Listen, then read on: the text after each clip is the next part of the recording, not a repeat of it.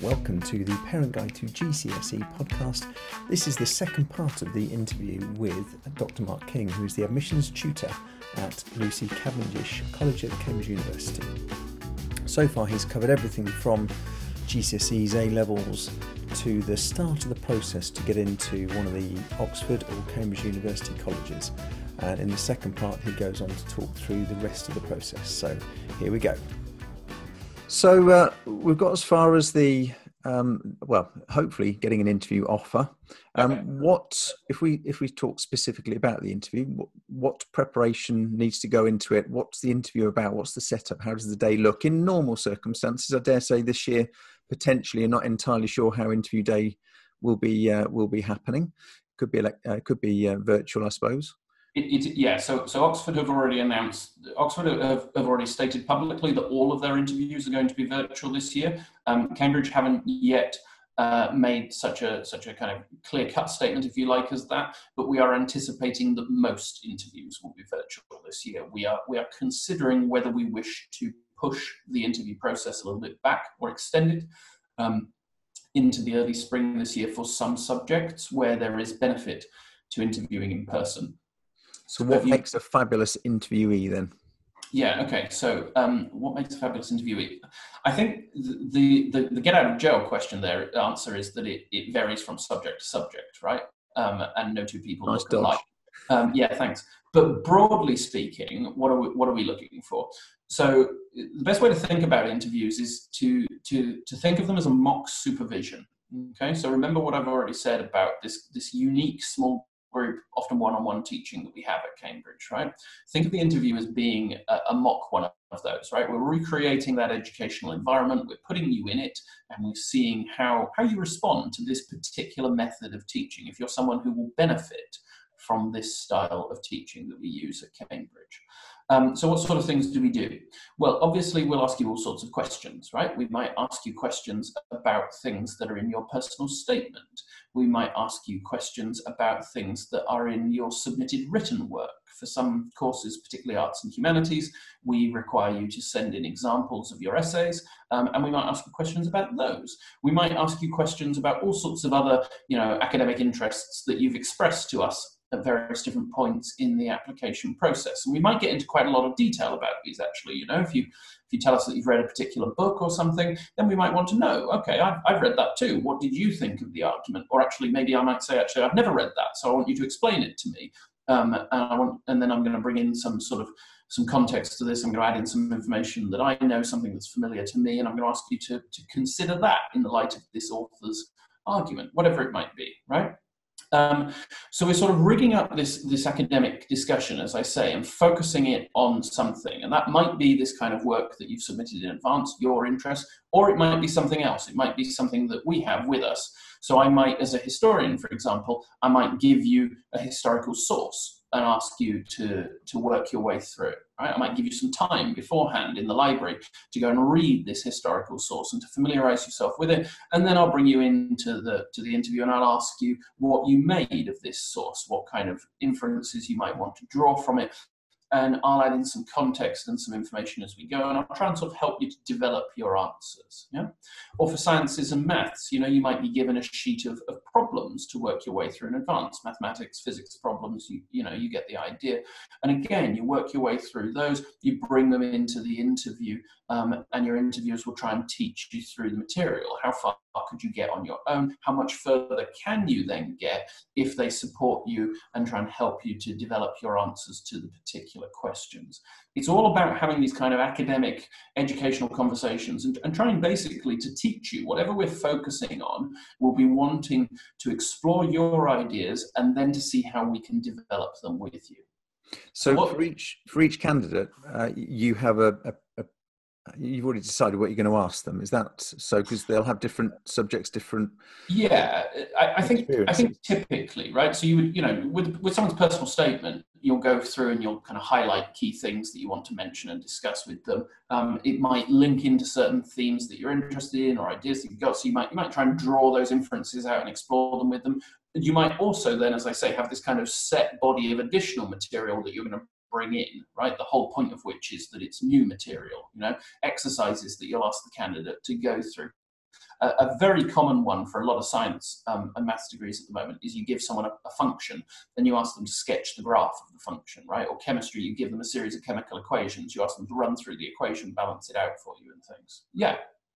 So think about what we're doing here, right? We're assessing two different things. We are assessing knowledge levels and the foundation of knowledge that you've got, yeah? Particularly, I think, for science and maths, because you have to have that, again, is why the A-levels are important. You have to have that foundation for us to then be able to build on with you at university. If you don't have that foundation knowledge, you will not make progress on the university course. It's as simple as that. So we do need to assess that.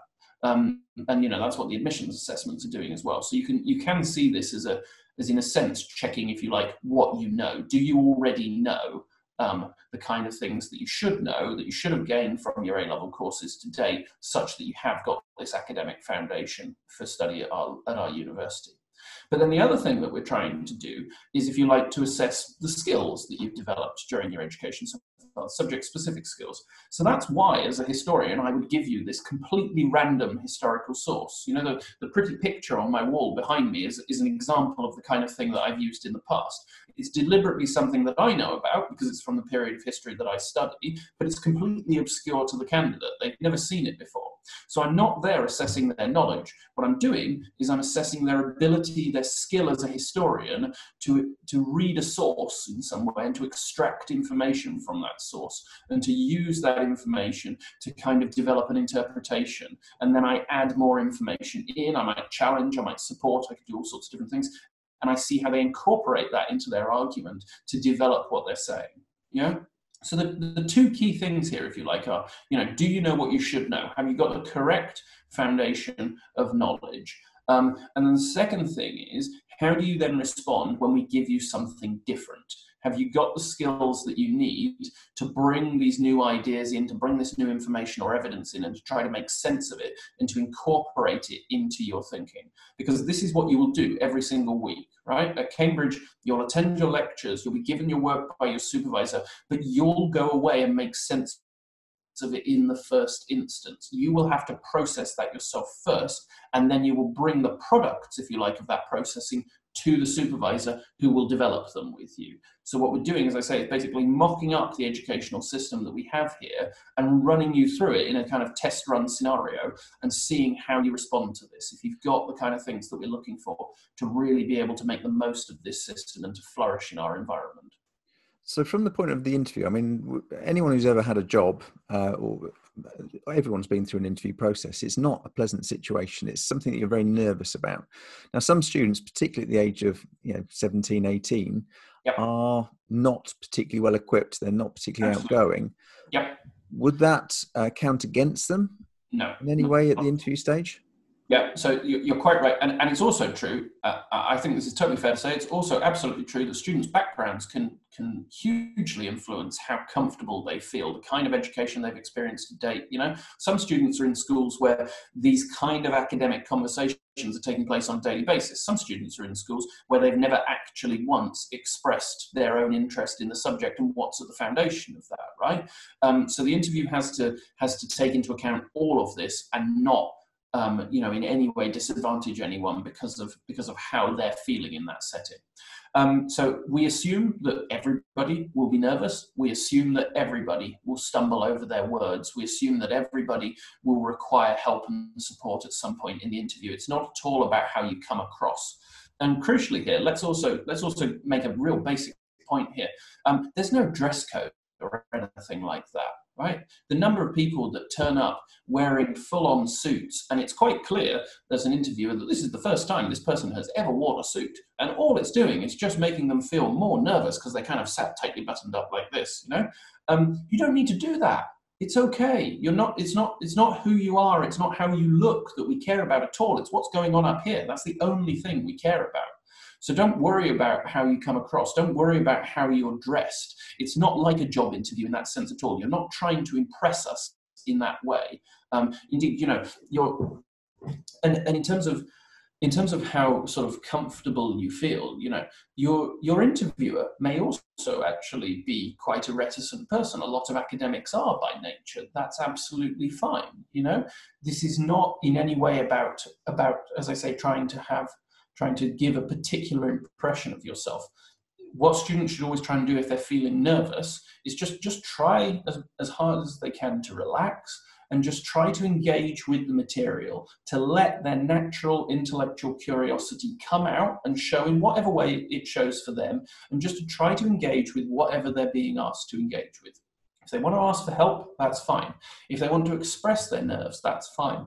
A lot of students tend to begin, you ask them a question and they want to put that little caveat in at the start of the answer. They often start by saying something like, well, I'm not sure, but maybe, or I've never studied this before, but perhaps, and that's fine. You can do that. That's okay. The crucial thing is, don't stop at I'm not sure or I've never studied this, right? Try and have a go. Try and work it out. Don't get over that natural reluctance that I know everybody feels. You don't want to say something stupid. It'll be thought of as being stupid. You don't want to say something wrong.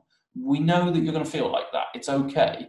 Just try and get over that reluctance. Engage with what you're being asked to engage with. Express what you think. Talk us through the thought process that has led you to reach that kind of conclusion, or even just talk us through your thoughts as far as you can take them. If you can't quite get to a conclusion, that's fine, and we will step in. We'll pick up on that thought process. We'll pick up on whatever conclusions you have drawn, etc., and we'll help you to develop them.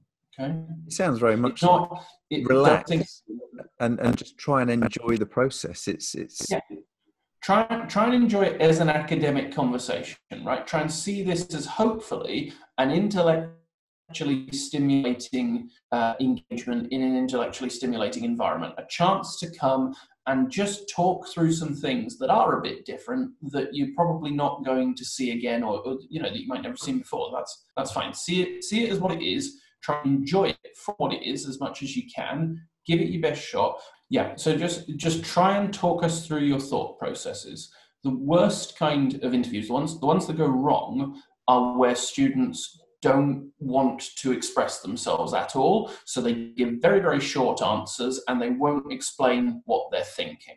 That's where things end up not where it's working. a stilted conversation where they give a short answer and you're like, you're clearly wanting a bit more information. Yeah. And you can't understand what they're thinking and what's actually led them to that answer. People often assume this is about getting a right answer. There may well not be a right or wrong answer actually to the question you've been asked. It's more an intellectual exercise that's designed to get you thinking about things. So just try and always, as I say, talk us through those thought processes. Best way to think about this, how in a maths exam you get points for showing you're working, right? Think of this as the verbal equivalent of that. So it's how you come to the answer that's almost more important than the answer. A lot of the time. Yeah. Obviously, science and maths, there will often be a right answer, but certainly arts and humanities, most of the time, if I might just be playing devil's advocate with you. I'm just asking things to sort of probe and test and explore different ideas with you. I don't necessarily have a kind of set response that I'm looking for from you. You say in response.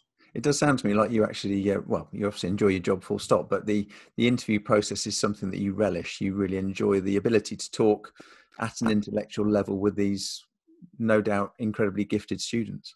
Yeah, it's fantastic. And actually every year you learn something from interviews. Every single year you interview someone and they say something and you think, I've never actually thought about it from that perspective before. That's really true. I'm going to go away and think about that a bit more. It's fantastic. And that's exactly what happens with supervisions when they come as well. That's why supervising is such a great experience, not just for the student, but also for the teacher, because you gain so much from engaging with a small number of students in a really direct and detailed way about this subject material. I mean, you've already said that the interview is, it's just one part of the process. Do you come away from interviews with particular candidates thinking they are absolutely superb, they need to come to my college? Yeah. And sometimes it will be ones that you thought would be superb from their paper application. And sometimes it will be other ones, right? Ones who you've looked at the application and you've thought, this looks like a credible candidate. I'm not sure. Let's see what they're like at interview. And then they absolutely blow you away. But crucially, don't take that to mean that the interview is make or break. Okay. I think interviews are important, definitely. And they do play a significant role in the decision-making process. but I think people often assume that this is a kind of stepping stone process and the interview is the final hurdle. And if you pass the interview, you get an offer. No, there will be people every single year who will have really strong applications on paper. They will have done well in their assessments, etc. But then they get to interview, and for whatever reason, it just doesn't quite work for them that day. Maybe they're really nervous. Maybe they, we end up talking about things that actually they really haven't got a clue about, and so they're struggling to engage, etc. And you come away off the back of it, and you think, okay, that didn't go as well as I was hoping it would do. That's a shame. But ultimately, I'm not necessarily going to go back on my original verdict. If all of the other evidence suggests this person is really strong, then you put it down to a bad day at the interview, and it doesn't prevent you making that offer. It can work the other way. You can have somebody whose paper file makes you think, no, I don't think this person's likely to be successful. And then either in the assessment or an interview, they completely blow it out of the park, and you think, actually, yeah, I want to give this person a go. I've seen something there that I like, and I want to make them the offer and give them that chance to demonstrate what they can do in examinations, and then hopefully admit them in the summer. But as I say, don't fixate on interviews. Don't think that they are the absolute make or break moment, because all that will do is just ramp up the pressure on you. They are important, but this is a holistic process. At the end of it, when we're sat there in those decision meetings, we're going through these files, and they're still physical paper files at this point, and we are literally looking at every piece of information we have about the candidate and taking all of it into account when we're making that final decision. Fab. So that takes us on. If you're successful at interview, or not necessarily successful, if you've done enough across your entire application and you are lucky enough to receive an offer, when does that offer arrive, and what would a student typically do once they've got the offer in their back pocket? Yeah, sure. So at the moment, again, bear in mind that this year the timetable may end up being slightly different because of COVID, but in a normal year, what would happen is interviews would take place in the first fortnight of December, probably, and then you would normally receive your offer in mid-January. So the pooling process that I mentioned earlier, where applicants are exchanged between colleges, that takes place normally in the first week of January. It often begins on the 2nd of January, which is lots of fun for all of us, as you can probably imagine.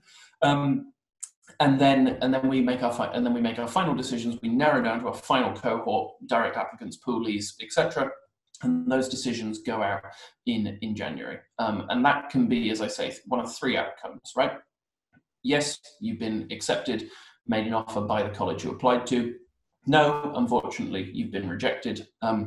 Or, yes, you've been accepted, but it's not by the college you applied to, it's by a different college because you were pooled and your application has been taken out of the college. Out of the pool. Yeah, we do also, where people have been pooled and have ultimately been unsuccessful, we do let them know that happened. We want them to know that we thought they were a credible applicant and we tried our best for them. Yeah, particularly because often at that point we'll be talking to those people potentially about adjustment as well, and reminding them that they may well have this opportunity for additional consideration later in the process. So even if they've been rejected, still work incredibly hard because... Absolutely. Get the grades and it may well be worth it. Yeah. How is adjustment different to clearing then? Clearing is typically for people who have either failed the terms of all of their offers, or people who have chosen to reject all of their offers, right? They've withdrawn, if you like, from the initial UCAS process and they put themselves back in for consideration at clearing. Yeah? Cambridge doesn't take part in clearing. We don't have any places available through clearing.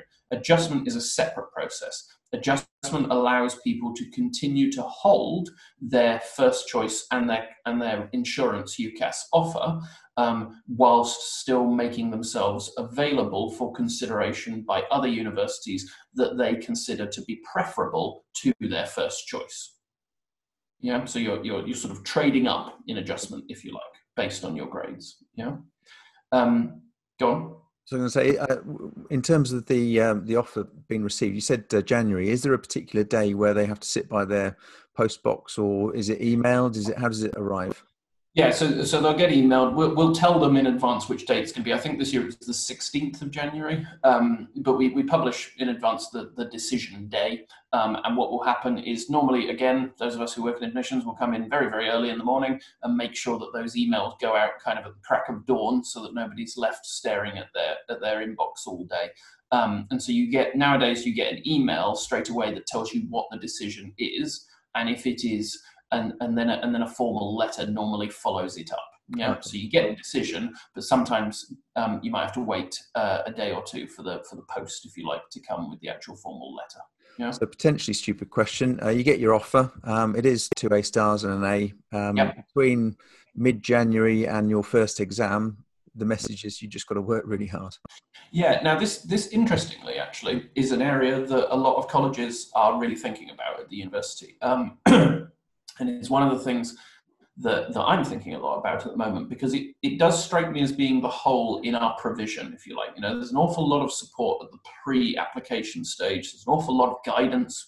You know, when you're actually applying to a college, that college takes you under its wing, and it basically sends you, in some cases, almost daily emails, kind of saying, right, this is now the next part of the process. Here's what you need to do now, etc.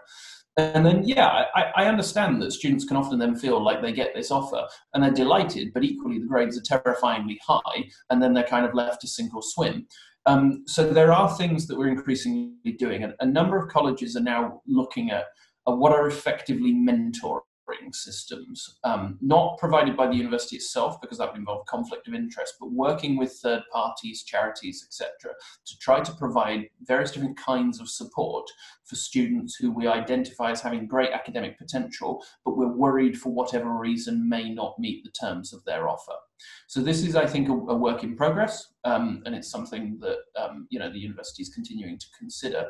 But to my mind, this is an important priority that we should be looking at as a way to really try to ensure that students are given support. To give you an example, a college that I've previously worked at has a scheme where if you are a maths offer holder, so you have to sit these additional exams, the STEP exams that I mentioned earlier, alongside your A-levels.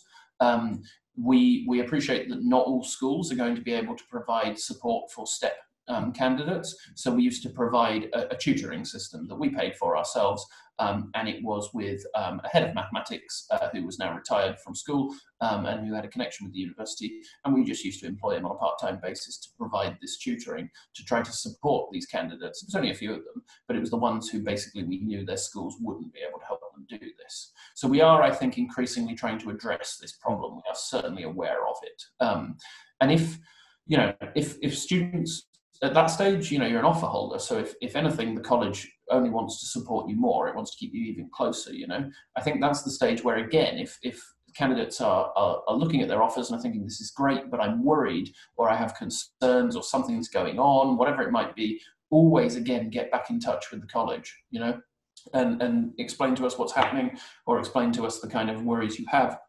And we'll try and support you in whatever way we can. We can direct you. There's a whole host of online content as well, which is really useful. So we can direct you to all sorts of different resources that we're aware of that are freely accessible, that people can use to try to sort of supplement their in-school studies to give them the best chance of getting those grades.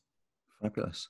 Right now, thank you very much. I mean, we are getting towards the end of the time, I suppose. But do you mind if we just quickly go through some frequently asked questions? Yeah, sure. Which I dare say, I've jotted a few down, but you must get them all the time, so the sort of the more popular ones. Yeah. One thing that I'm interested in is deferrals for this year. Obviously, a lot of people will be under offer at the moment to Cambridge and Oxford, and they're looking at their first year not being normal because of the situation we find ourselves in with the pandemic. Are people deferring? What's your policy on asking for a deferral? Sure. So at the moment, I can tell you that I'm not actually receiving a lot of deferral requests at all, barely any. And that's not just me speaking on part of my college. This is something I'm aware of across the entire university. We've received very few undergraduate deferral requests. The university's policy at the moment is that it won't consider COVID-related deferral requests until confirmation in the summer, because we don't know what those final student numbers are yet going to be. So basically, this will all be considered alongside A-level results in the summer when we have a sense of what our numbers are looking like. And at the moment, basically, we can't really say anything more than that because we simply don't know what the situation is going to be. I think it's worth saying, though, that, you know, the university has been planning for months and will continue to plan to ensure that students have the best possible experience next year. You know, we are going to be open. We are going to be welcoming our students back into our colleges to come and live and study in residence. We will follow the guidelines of Public Health England. We will ensure social distancing protocols are adhered to where they need to be and in circumstances where that's appropriate. We're looking at ways in which we can socially bubble students, you know, to allow for people to mix and mingle in a way that doesn't always require social distancing. We've taken the decision that mass lectures, so this is, you know, lectures with large numbers of attendees, will go purely online next year. But that's actually at Cambridge a very small part of our teaching, you know. Practical sessions, laboratory sessions, classes, seminars, and most importantly, those supervisions will all take place in person just like they would normally do. If we free up the lecture halls, we can host classes in rooms that, you know, we can host classes of 10 people in rooms that are designed for 50, and then that's fine. Everybody can sit a little bit further apart. Academics' offices are big enough, and particularly if you're supervising one-on-one, you know, it's fine. You can do this whilst making sure that everybody stays safe.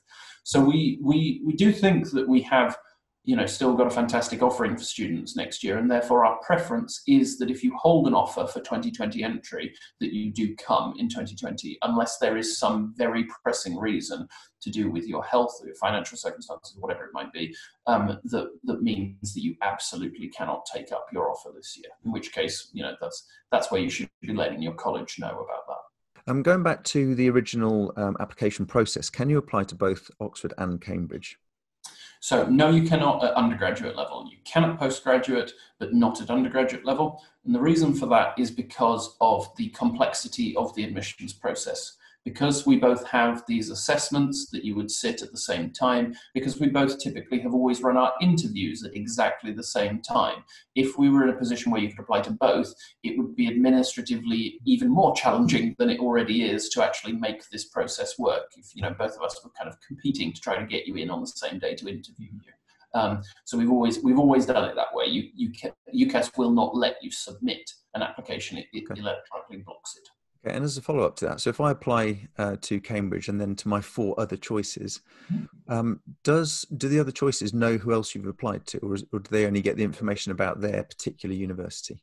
So we cannot tell when you apply which other universities you have applied to. When you actually make your choices, when you accept one as your firm choice and you accept one as your insurance choice, and then reject the others. At that point, UCAS updates, and we can tell which universities you originally applied to, but not at the stage at which your application is under consideration. However, I think it is probably worth saying that, you know, if you apply before the 15th of October and your grades are in line with the ones that we would ask for at Oxford and Cambridge, universities will often expect that you may have applied to us too. But that, in my experience, that has never caused them to treat anybody differently. You know, no university is in the process of not making an offer to someone because it's worried that they applied somewhere else. You know, we're all interested in getting the students that we want to admit to our university and getting the students that we think are really strong. So don't worry that by applying to Oxford or Cambridge, you will thereby somehow disadvantage yourself at another university. It just doesn't work that way. Okay. And going back again to personal statements, work experience for an Oxbridge personal statement, is that important? So for Oxford and Cambridge, I think it's fair to say that work experience is probably less important than it is at other universities. Even in subjects like medicine and veterinary medicine, we are unusual in that we don't have a fixed work experience requirement like other subjects do. Now, that said, if you are applying for medicine, if you are applying for vet med, or if you're applying for another, you know, course that has a kind of vocational side to it. So I'm thinking here of engineering, or maybe law, perhaps even economics. Architecture is another good example of Cambridge. Courses where the subject does lead into a particular future career. If you have gained some relevant work experience, and you can use that to demonstrate that you understand both the professional side of your course and the academic side of your course, then that can be useful. That's definitely true. But in most other circumstances, I think that work experience is perhaps of less use. We often do get personal statements where students spend an awful lot of time talking about the work experience, and that's fine. And transferable skills that they gain from it are always valuable.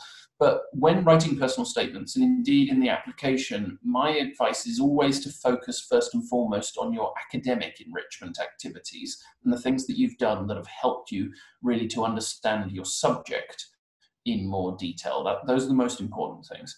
To take, again, my subject, which is history, I don't think that there is work experience that makes you a better historian. I think you become a better historian by reading more history, So I wouldn't necessarily look for work experience in an applicant. I think it doesn't mean you shouldn't do it, and people's schools will encourage them to do it. Of course they will.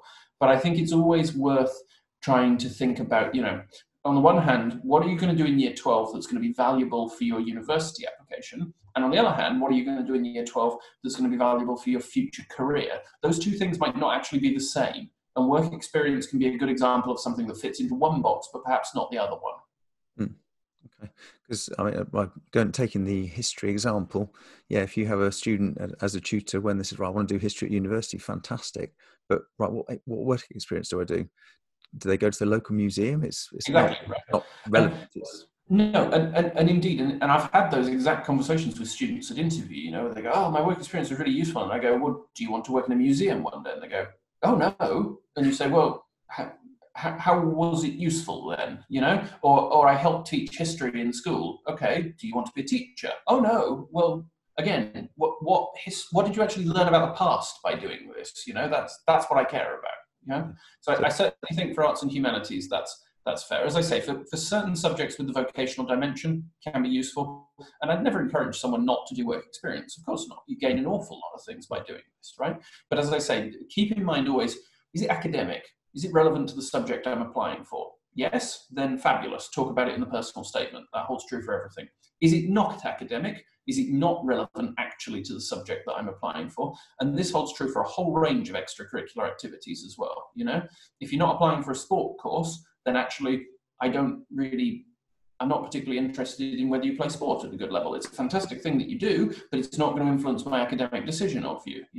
If you the classic one is the number of students that always talk about how Duke of Edinburgh Award gave them leadership skills and things. Again, I'm not saying it was a bad thing for you to do. I'm sure it was hugely personally valuable. But my judgment, first and foremost, is an academic one. I'm assessing whether or not I think you will make a good student on our course, not actually all of these other skills. Those are important to you in different ways.